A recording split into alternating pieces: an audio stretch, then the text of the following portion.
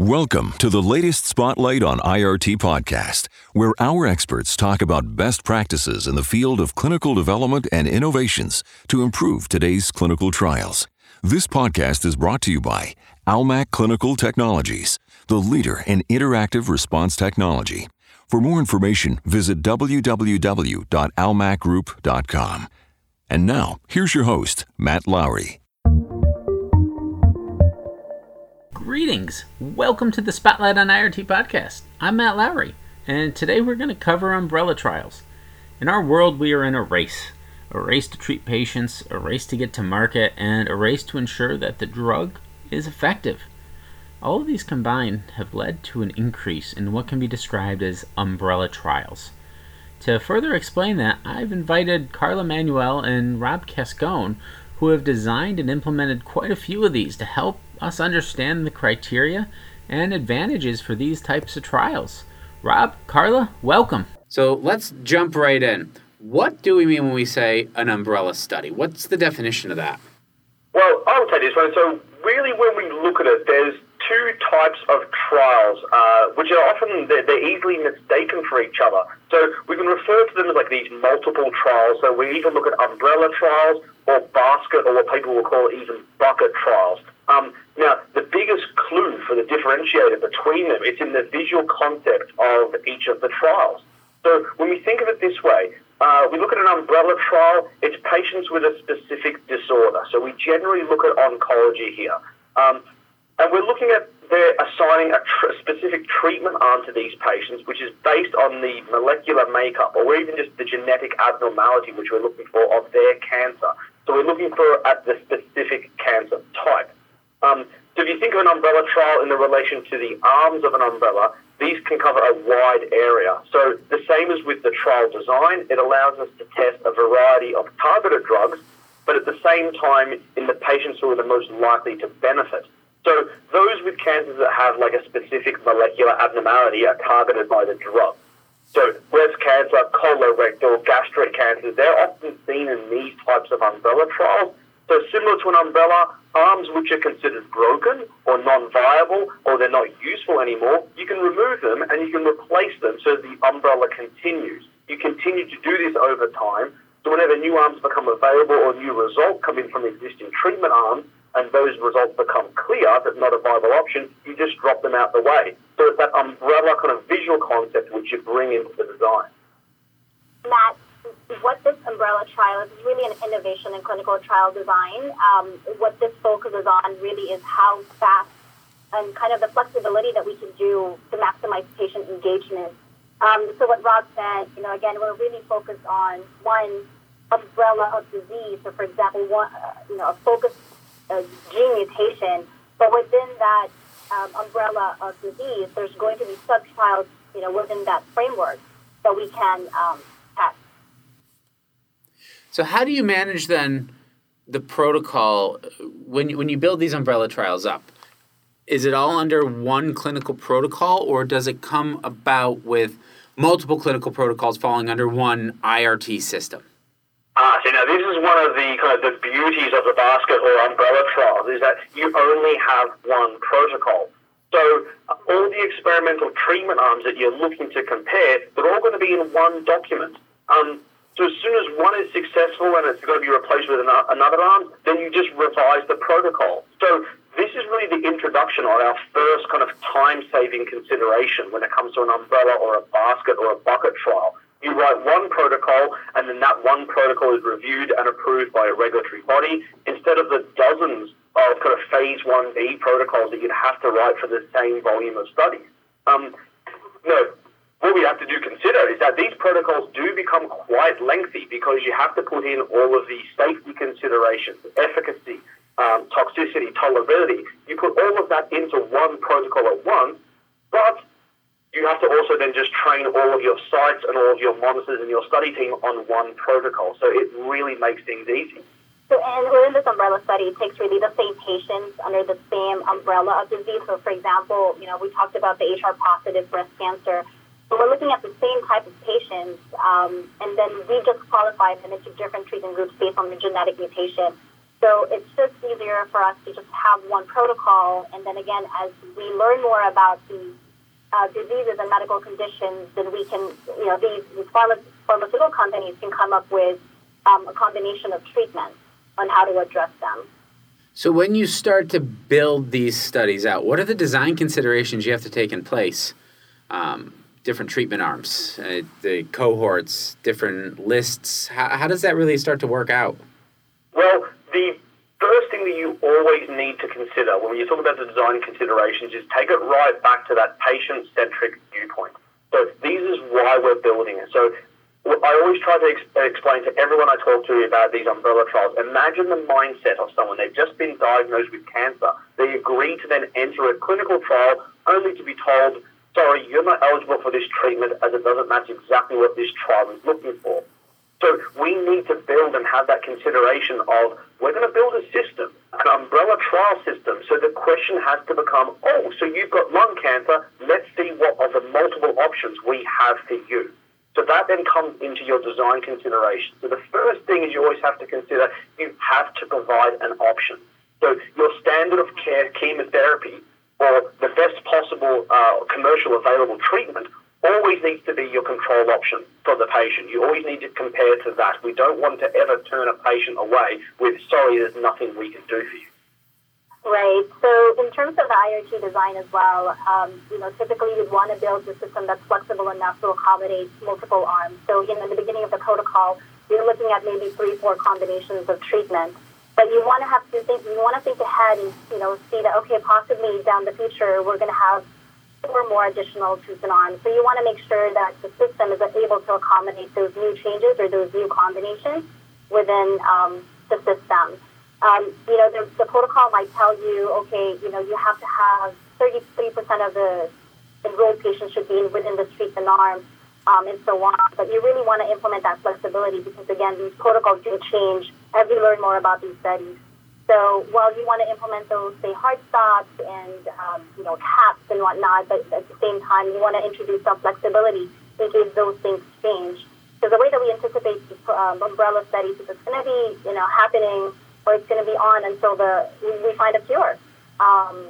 Really, I think the best part there was just having that flexibility, not just in managing these arms or adding these arms, but in how we actually engage the patients within the system. Yeah, and I think one of the biggest things that we look at as well when we're considering how we're going to manage to build a system with the different treatment arms is that this still has to be a randomized study. So we can't just let that kind of clinical trial bias to be able to creep in purely because we're looking at offering multiple experimental arms to a patient all at the one time. This can't be left to a physician's decision on which arm they want to provide. So we still need to have that clinical trial kind of balanced bias, shall we say, to make sure that we're actually going to get proper clinical data coming out of this trial to drive those analysis points at the end. Right, and to that point too, when we build these randomization lists, we have to, again, think ahead. We can't just be preparing the randomization list with what we see in the protocol. So we want to add more entries or, functionality that will accommodate possibly 4 more or 5 more experimental arms or combination of treatment arms down in the future. So that way, when the protocol is amended and a new treatment arm is introduced, your randomization list is already covered, and you already know that you already have entries to support this new arm. So as you go through this, I'm hearing you design it up front, you have these arms. Do you build in extra arms as kind of placeholders? Should mid-study there comes an amendment says, we want to also add this in now? Yeah, so definitely. This is one of the biggest points about the umbrella trials is that we have to consider the concept of called adaptive trial design. So this is where the IRT needs to keep up with the kind of the forward-thinking development that the clinical world is now putting in place. The clinical trial market is moving so quick, and the technology and the mindset has almost been lagging behind. So we need to think and we need to come up to that same point. Now what we have to think of is that a lot of the clinical trials will provide one treatment arm as a choice of an experimental type, an enrollment type fashion, or they'll provide a random methodology. What we're trying to do now, we randomize into multiple arms, plus we have to consider it as placeholders And we have to account these studies could run for decades. The overarching concept is these studies will continue to run until the biotech company effectively either gives up or cures that cancer. So these will always be adapted. So the flexibility and also the expansion capabilities of the trial have to almost be limitless. And we want to be cautious about that too. So while we want to prepare these, placeholder arms in the system, there's only so much that we can prepare for. Earlier I talked about preparing the randomization list to have enough entries for future possible experimental arms. But then we also have to consider, we don't know anything yet about these new experimental arms that may come in. How are the visits going to look like when they come in for, their subsequent assignments? So, we can only prepare for it by perhaps adding entries or having the flexibility, like I said, to open or close or update the cap for a generic arm or placeholder arm. But behind the scene, when these new arms are introduced, there's still quite a few work to be done. So that's something to consider while designing, these IRT, and really setting the expectations of your client or your customers that we want to prepare for these changes, but at the same time we want a collaborative approach once the amendment is actually introduced. Yeah, I think that's the biggest point, is that we're looking here. These studies are going to run for decades. So you're having to build an IRT system where you're considering compounds that haven't even been discovered yet. And exactly as Carla said earlier, is that we're looking at what can we build in the system now for what we don't know is going to happen in 10 years' time. So it's the flexibility, but with constraint. It's a great yoga pose, isn't it? Flexibility with constraint. Yeah, if you think of it that way. So tension with flexibility. All right. We have our RAND list that accounts for this. We've built in these placeholder arms. We have the possibility to add on new drugs, new molecules as they're discovered, or comparators, whatever the case may be. Do these trials allow for them the ability to move patients between those treatment arms? If you find, hey, this molecule is recent, it's actually much more effective. Let's discontinue the folks on this treatment arm right now, and we're going to move them over to here. Yeah, and that is the core, almost the essence and beauty of this adaptive trial design, is that you're always providing an option. And if option A doesn't work, you've got option B and option C right up your sleeve ready to go. Because it's the ethical consideration. These are cancer patients. We can't just turn them around and say, well, that was nice, but surely that's been deemed ineffective. So arms can be closed as soon as an assessment deems that treatment to be no longer viable. So the biotech company that maybe had 10 patients randomized, they look at their first 10 weeks and they say, you know what, we're just not going to go with this. We're not seeing the primary endpoints that we're expecting to see. So that's all well and good, but what do you do with those patients that were assigned to that treatment arm? We can't just let them go. So the genius of the adaptive design is that you'll always have a clear picture of not only what doesn't work, but you'll very clearly see what's the most successful drug that you have on that trial right now. So with the adaptive design, those patients in that arm that seems to have failed, you can move them to the most effective arm. So that simple adaptation is the equivalent of running like dozens of phase 1 trials. You're giving someone a chance, and then you're giving them the best chance if that doesn't work. You're doing all of this in one protocol and one IRT platform.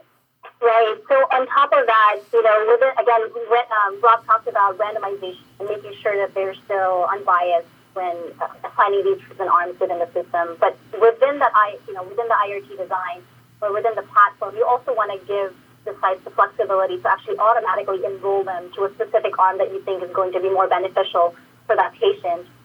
Provided, of course, we still want to qualify them if they meet the eligibility criteria. And once they do, then they can automatically just move into that arm. So it's just easier for the sites to manage whether they need to go through a randomization process or they need to be automatically enrolled into, for example, a biopsy arm. And again, provided that the eligibility criteria has been met. But one thing to think about is, again, if we find out after these assessments a combination or a treatment arm has not been very successful, the IRT has to be flexible enough to just close that arm automatically and take it out of rotation. So when you actually do randomize new patients that are coming in, and they're more there's more chances or probability for them to be enrolled or be randomized into these more effective combination of drugs. As we get this built up and we're moving patients, do you start to worry then about balancing treatments? I know in the IRT world, it's a question of balance. We always want to make sure treatments are balanced. We want to make sure we maintain the proper dispensation. How does that affect with these type of adaptive trials? And again, this is where I keep saying it, this is where the adaptive kind of trial design saves the day. So all patients are randomized into the available treatments in a balanced fashion that they are eligible for. So no patient will ever just stroll in and say, I want that one. So patients will all be assessed as to every available arm in the study. Are you eligible or ineligible? What we then have is that the patients could be maybe only eligible for 2 or 3 out of possibly 10 experimental arms. Does it randomize between them? Patients that are then identified to move from that treatment to a better treatment, they're not considered in the randomized population. So at the end of the study, you will always have a balance of what patients have been randomized into. You may then have at the end of the study quite a large number of patients all on the one experimental arm, but you've still gathered enough clinical data to do a balanced analysis of every single arm in the study. But one thing to consider that too is that within the system, the sponsors or these clinical trial leads will still have the option to set the cap for each treatment arm level. So if you're very strict in actually maintaining that balance, again, there should be functionality within the system that will allow you to control that. So that way, even if you're engaged into enrolling or randomizing patients towards one specific arm, then you know that there's still some control within the system or constraints within the system to avoid that from happening. So really, you're getting some good endpoint data out of this too. They were randomized to this arm, but they had to be moved off because this was more applicable. Am I right in that assumption? Yeah, correct. And on top of that, you're also then seeing is that when they've moved to the more beneficial arm, how has that then also provided to kind of be beneficial clinical data for the trial? So out of one patient, you're getting 2 sets of clinical data. You're proving why a certain treatment arm isn't viable, and really for a sponsor, they can start to really make some serious decisions that should we continue with that compound. But then you also get further information about what is showing as the best experimental option. So, yeah, you're running 10 phase 1 trials in one clinical platform, and you're getting the analysis straight away rather than waiting years. And, Rob, I heard you said, up to 10 arms. Is this scalable? Is this scalable up to 25, 30, 40 arms? Yep, it's as much as what's needed. And I said, but what we have to consider is about what is the clinical efficacy. You don't want a cancer patient to come up and then have to go through eligibility criteria and informed consent for 20 different arms. Are you going to start to almost muddy the waters when you have that many different arms all working at once? So what we tend to see is when we look at the umbrella trials, we're really thinking 5 or 6 arms open at once. You might find in a specific region that a drug might not be available. It might not even be approved. So that drops it down to 4 or 5 arms. That patient might not be eligible under specific health conditions or lifestyle choices. They might not be considered eligible for another 1 or 2 of the arms. So even though you have 6 arms open on the study, maybe that patient is eligible for either the standard of care or 2 experimental arms. So we start to see that patient population is that slowly you start to build up the numbers and you get some significant data across 4 or 5 arms. It becomes very apparent then as to what arms work and which ones don't. And then you see that kind of revolutionary kind of concept is that it's the almost 1 arm in, 1 arm out type methodology. And that will just continue indefinitely. So if you want to put it out to 20 arms, you can do, but you will start to see like you spread your data out. Now, towards the end of the trial, you may have assessed 50 to 60 different arms, but out of those 60 arms, you'll know the 2 or 3 that are the best. So it's almost the survival of the fittest for the experimental drugs. The best ones will hang around. The rest will just keep getting dropped off. And with IRT systems, they typically say you can do whatever you want, really. So in terms of, can we accommodate 25 arms? Why not? It's just a matter of, again, from kind of going back to our previous discussion of just making sure that you prepare for it initially. in terms of making sure that you have enough entries, you have enough placeholder arms within your iExpress, and really just planning ahead. But in terms of the technicality and how it could be built within the system, really, it's so much flexible. It's just a matter of deciding what kind of functionality you want to already build, in the beginning. All right, and Carla, I think you said something that I want to follow up on. You said, it's all about having the IRT system. You can do anything. Well, can the IRT really keep up with this type of workload and trial? I mean, typically you'd see in a phase 1 trial a very basic, straightforward IRT. Is this something that that type of IRT could keep up with, or do you need something a little more robust? We are able to do that already now. We have some pharmaceutical companies that are already using this methodology. And I think, Rob can speak more to this, but we've been very successful in actually enrolling a lot of patients. We can actually think of, now that we've had this sort of wave 1 of treatment arms, and now we're looking into more combination of drugs, and we're able to implement that in the system.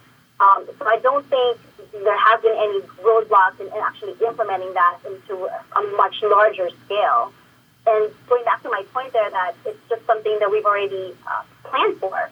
We knew that these studies are going to be going to run for decades, and we're going to be anticipating all of these arms that are going to be added into the study later on. And so we're able to plan for it ahead, and when it comes, and it's just easier or more efficient for us to implement. Yeah, and I think it all comes down to that big kind of we call it the $64 million question. Can an IRT system keep up? So can you build one system to handle dynamic patient enrollment for an oncology trial across multiple changing arms that's both efficient and in indefinite length? So we keep saying it over and over again: partnership, trust, collaboration. This is what's needed between an IRT provider and your sponsor, so your biotech company, your clinical startup, whoever it is that's looking at this. Your decisions need to be at that umbrella level, because this study is going to run for a long time. So all stakeholders on all sides, they need to be committed with that kind of equal level and equal balance of both enthusiasm and resources to make it happen. We're about to build a study here that's going to run for decades, and you could have dozens of treatment arms. So choose the people that you combine with, very, very succinctly. When you're looking at who should I be working with, will they still be functioning in this methodology in 20 years' time? Because that's what you're looking at here. It's not a 3-year phase 1B or an 18-month trial where that company seems to be bought over or they've gone into administration. This is long-term, and we're talking oncology here as well, generally. So these are sick patients. We can't just pack up and leave. So when we look at the IRT requirements, when we think about everything we do, this is going to be the time-consuming part of it. So it's finding that balance to keep it simple, but what are you going to build for a patient need in 10, 20 years' time?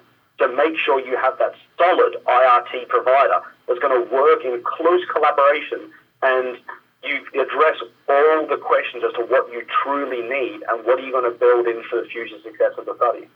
Right. I actually would like to add on that too. So Rob talked about making a simple system that would really cater to what these protocols need. Some studies would be a bit more fancy in terms of calculating how many drugs they need or how the visit schedule looks like and things like that. But with clinical trial, with an umbrella study, you have to anticipate that the complexity in the visit schedule or how they're actually assigning the drugs would not be applicable for all the treatment arms. So it's really a question or a partnership with your pharma company and understanding, do we really need this calculation within the system? What is the main focus of why we're building an IRT? It's to randomize patients. It's to dispense medication. So you want to focus on those key items. This specific arm needs to, collect more information in terms of PK sampling and things like that. But does the IRT need that? Do we really need to build that in within the system? So if you're able to build that very, generic, simple but robust system from the beginning, then you're able to accommodate more combinations or more treatment arms down the line. I heard the term, partnering and making sure the stakeholders. When you're developing these type of trials, who are the stakeholders that need to be involved with the design? Who are the stakeholders that need to be the ones dictating the requirements? Oh, now this is where it becomes difficult, or what I say interesting. for an umbrella trial is that everyone's involved, everyone has a voice. Because as we said, you're building this as your initial guess for what's happening over the next 2 decades. So you don't want to be 5 years down the track and think, we should have listened to that biostatistician. So when you're talking about this from stakeholders, both from an IRT provider, from a CRO, which is going to help manage the clinical trial, to the sponsor, which is providing the pretty much the chemical compounds which you're looking at, everyone can put in their 2 cents. We're thinking about system architects. We're talking about biostatisticians, project managers across all divisions, integrations and solution leads. We're talking about project coordination, recruitment, forecasting. So you almost need to have a representation from each of these roles in each of the different stakeholders. It can't just be a sponsor dictating. It has to be an IRT provider working with all the different vendors because it's that collaborative long-term vision. So it's entirely different. It might seem daunting, but once you can actually get your head around it and once you can move forward, it is really exciting what's possible. And I take it supply chain and the drug supply folks have a really large role in this as well. Of course, because you're trying to think if one of our trials or one of these experimental arms proves to be successful, say you put your first 5 arms into the study live and 20 years down the track, experimental arm 3 is still the best one. You need to be considering at what point can we either drop drug manufacturing, forecasting, labeling as well. At the same time, can we also push it that can be extended by 30 years? So it's that cross kind of departmental communication that we have to have. You're talking with clinical suppliers, you're talking with forecasting, procurement as well. Do we have enough of that compound for the next 20 years if it proves to be successful? And if we're seeing that more patients then are becoming more eligible for one specific arm, then yeah, you need to plan for that. We need the drug supply managers to be planning for that ahead. Rob talked about the biostatistician, and really they're, one of the main key players here. Well, everybody plays an equal role, but, we want to make sure that the biostatistician is always involved in terms of how we generate a subject list or how we can actually randomize the patient. Because we can't, say it enough that we have to be very dynamic or adaptive in terms of actually generating this list down the line. So, when for example, as a design manager, I would want to speak to not just the sponsors or not just the clinical trial lead, but I want to understand how the sites are going to be managed, how the sites are going to be assigning the medication or managing their patients. So that way we can build a system in terms of understanding, okay, these are basically the important factors. These are going to make the sites have an easier time enrolling their patients within the system or entering the information. So that way, in terms of building that system, it's already robust enough for them. One of the things that I want to circle back on real quick is, we talk about moving patients, right? How do you prevent a patient in a control arm from being transferred to a treatment arm after a few days? If they're receiving a control drug and now it's all of a sudden we're going to move them to a different arm. Yeah, this is one of the hardest parts of not only an umbrella trial, but really for any clinical trial, especially when we're looking at oncology. So we always need to compare the new drug that's being trialed to the existing available options. So when a patient is being randomized onto the control arm, it's not that they're actually going to be receiving placebo. And that's what we want to look at and focus on when it comes to umbrella trials. So the control arm, if you think of it differently, that's going to be the currently available best standard of care. So for the umbrella trials, your control might be chemotherapy or even a combination of chemotherapy and a readily available commercial product, but they're still being treated. So it's not as if we're just saying, here's the placebo and we hope all works out well for you. If the best commercially available treatment is not showing them any clinical benefit, so they're on the control arm and they're not improving, or they're not actually seeing the reduction in the clinical output that we're hoping, then the patient can be then moved to the best performing experimental option. So it's about that kind of site understanding, the CRAs and the CRO understanding as well, that when a patient's randomized to control, it's not the kind of the end of, we'll just shift them anyway. We still want to see the data. It might be the best option for them. It's that underlying kind of ethical heartbeat that we have, that we say behind every umbrella trial, is that you need to do something for the patient. Is that we don't just put them on placebo, we don't tell them that we don't have an option, you need to do something for them. All right, so how do you stratify then patients when not all arms are going to be available to a given patient? How do you maintain the statistics on that and keep your data managers appeased and happy? So most of these protocols don't really have a true stratification factor. You know, how we typically in some traditional clinical trial approach where you have a gender or region as a stratifying factor. So for umbrella studies, we usually we use basically what's open within the system. So we stratify them based on what's open. When I say open, what treatment arms are open, and if they're actually eligible for that. So you could have 5 arms that are open at any given point in time, but the subject may only be eligible to 3. So we stratify them based on what they're eligible for and what they're actually allowed to be randomized to. And so because of that, we're able to just focus on what the true genetic mutation is and actually address that by giving them, a treatment arm or assigning a treatment arm that's within their mutation. So for the most part, there's really 2 processes there when we randomize patients.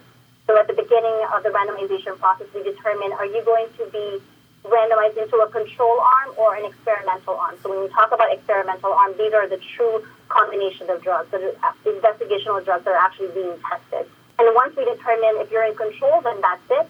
You will be receiving the standard of care. But if you've been randomized into an experimental arm, then we go through another process. And that's the one I talked about, where we want to make sure that you are actually eligible for all of these open arms. Regarding timelines, are there savings here when it comes to the actual timeline? We've talked about the savings that you get with putting it all together. We've talked about the savings in quality. What about the timeline? Yeah, and I think this is where we're getting to the most important part and what everyone wants to hear is that what's in it for the biotech companies? So what's in it for everyone else? Well, do you know what? Everyone benefits from this. There's huge savings in timeline. So with the new trial designs, even if you think the largest cancer centers, the largest research organizations or hospital clinics, they're only likely to enroll maybe 1, perhaps 2 patients into any arms of a study. So this is because specific biomarkers in cancers are so unique. So if we consider this, if you have to run just that one trial, you could be waiting years to get meaningful clinical data. So now that we have this adaptive trial design from an umbrella concept, it's that kind of welcome all approach. So from a recruitment aspect, there's timeline savings everywhere. Is that you're going to be bringing in patients, it's just, do you have lung cancer? You do, in you come. So you're not looking for specific kind of genetic mutations, as Carla said earlier. When we think about the IRT side of it, the timeline's really, the savings are in the condensation of the multiple protocols. You don't have to build 10 different phase 1 trials. You can now build one platform that investigates all of these treatment arms together at the same time. And so that leads into the savings for the funding. So think of all the startup costs and the understanding for clinical trials, investigator meetings, site initiations and activations that you have to do for every one of those trials. They're all consolidated into one clinical platform. And I think kind of going back to basics as to why we even need to use an umbrella study, and really the main focus of that, like I mentioned earlier, is just the ability to actually speed up the process and in terms of patient engagement. So there's a lot of savings in terms of the timeline. Looking at this traditional clinical approach, it's becoming less viable as we understand that these diseases and medical conditions are actually caused by different mutations. So the more granular definition of disease and medical conditions that we understand, typically in a traditional sense of clinical trials, then you have to run more clinical trials for phase 1, and then you're looking at phase 2 and so on. So it's just time consuming. And the reason why these pharmaceutical companies are more lean towards the umbrella studies because they're now able to speed up the process in terms of recruiting, identifying, and they're recruiting participants for more special or specific classification. So there's definitely a lot of positive pros there in terms of really bringing these drugs out in the market sooner. Yeah, and I think it's to kind of wrap it all together is kind of getting that drug out to market sooner. Really what we're looking at here, the most important saving in timeline is that kind of life. It's that industry concept. We're moving our clinical development forward at such a rapid pace that it's been time now. We've been actually trying to catch up to align our thinking with the same haste that the clinical development has shown.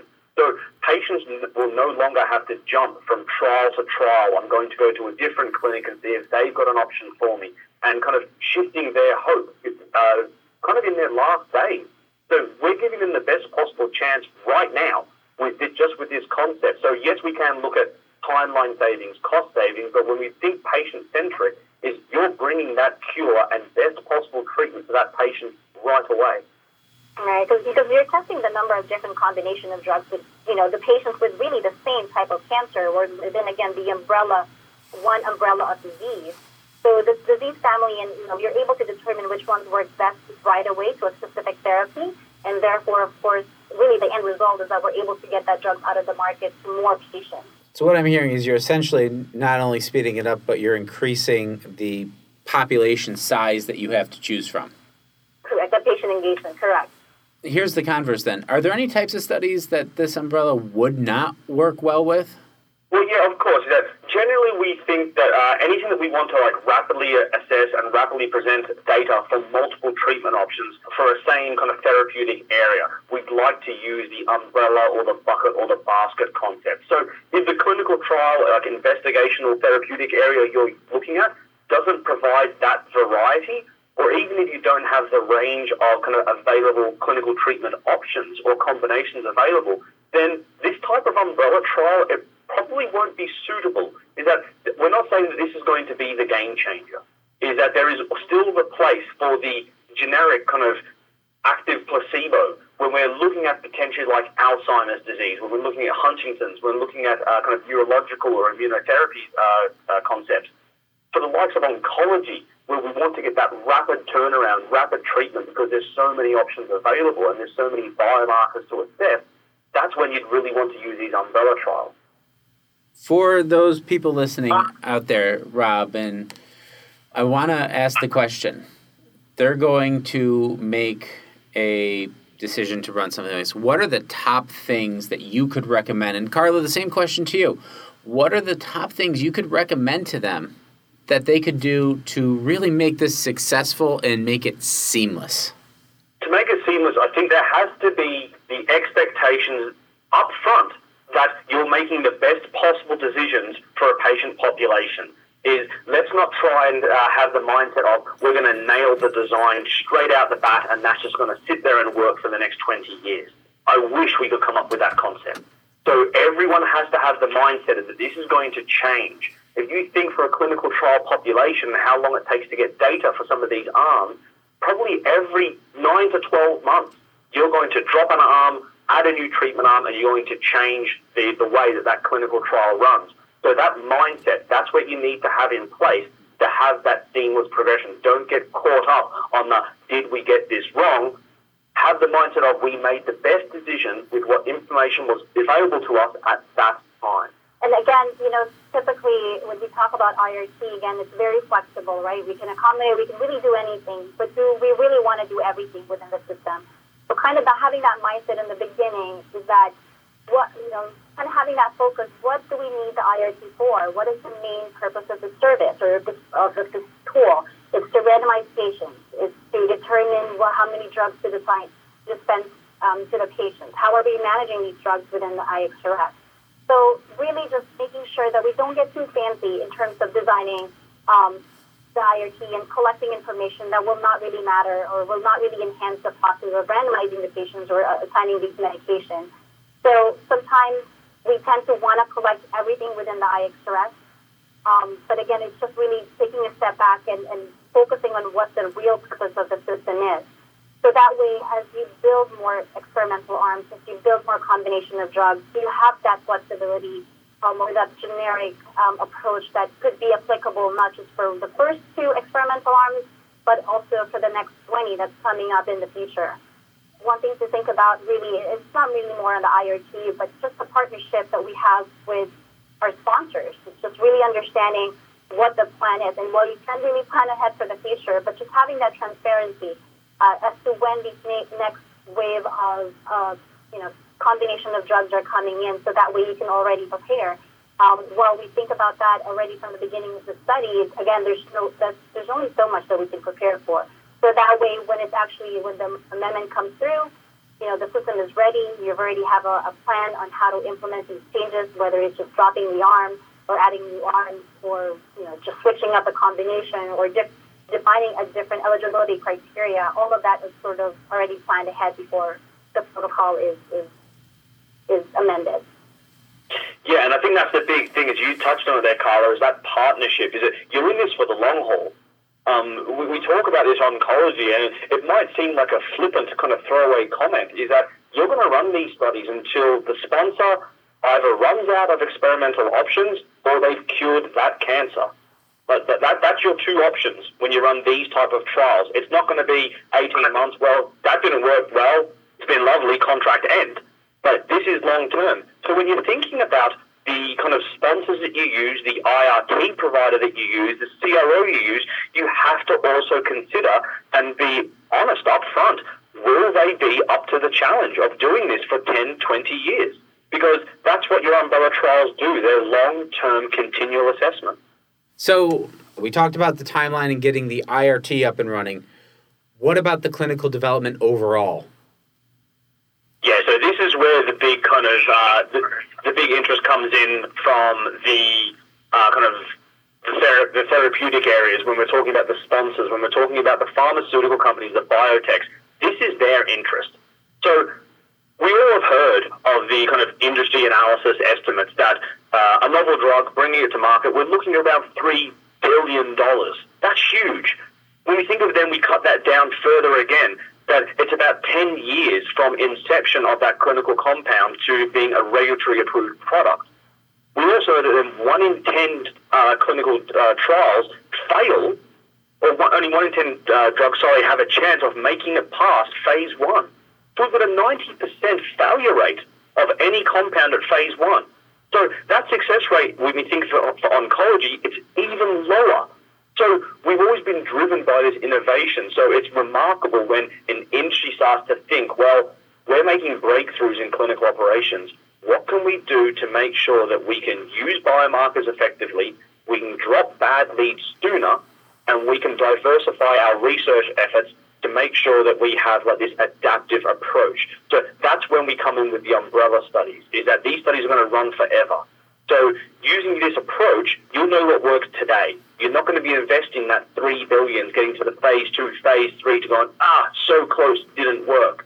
So the time and the revenue that the biotech companies can save, they're going to be able to reinvest that into other areas, other different approaches, which will bring us even closer to the cures that we need today. We're not waiting until tomorrow. Great discussion today.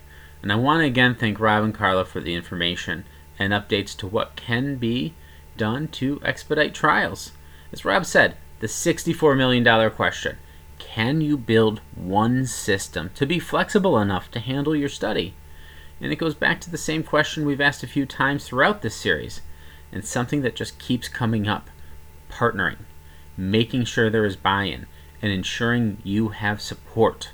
Those are all questions that need to be asked on a regular basis. Thanks for listening. Until next time, I'm Matt Lowry, and this is The Spotlight on IRT Podcast.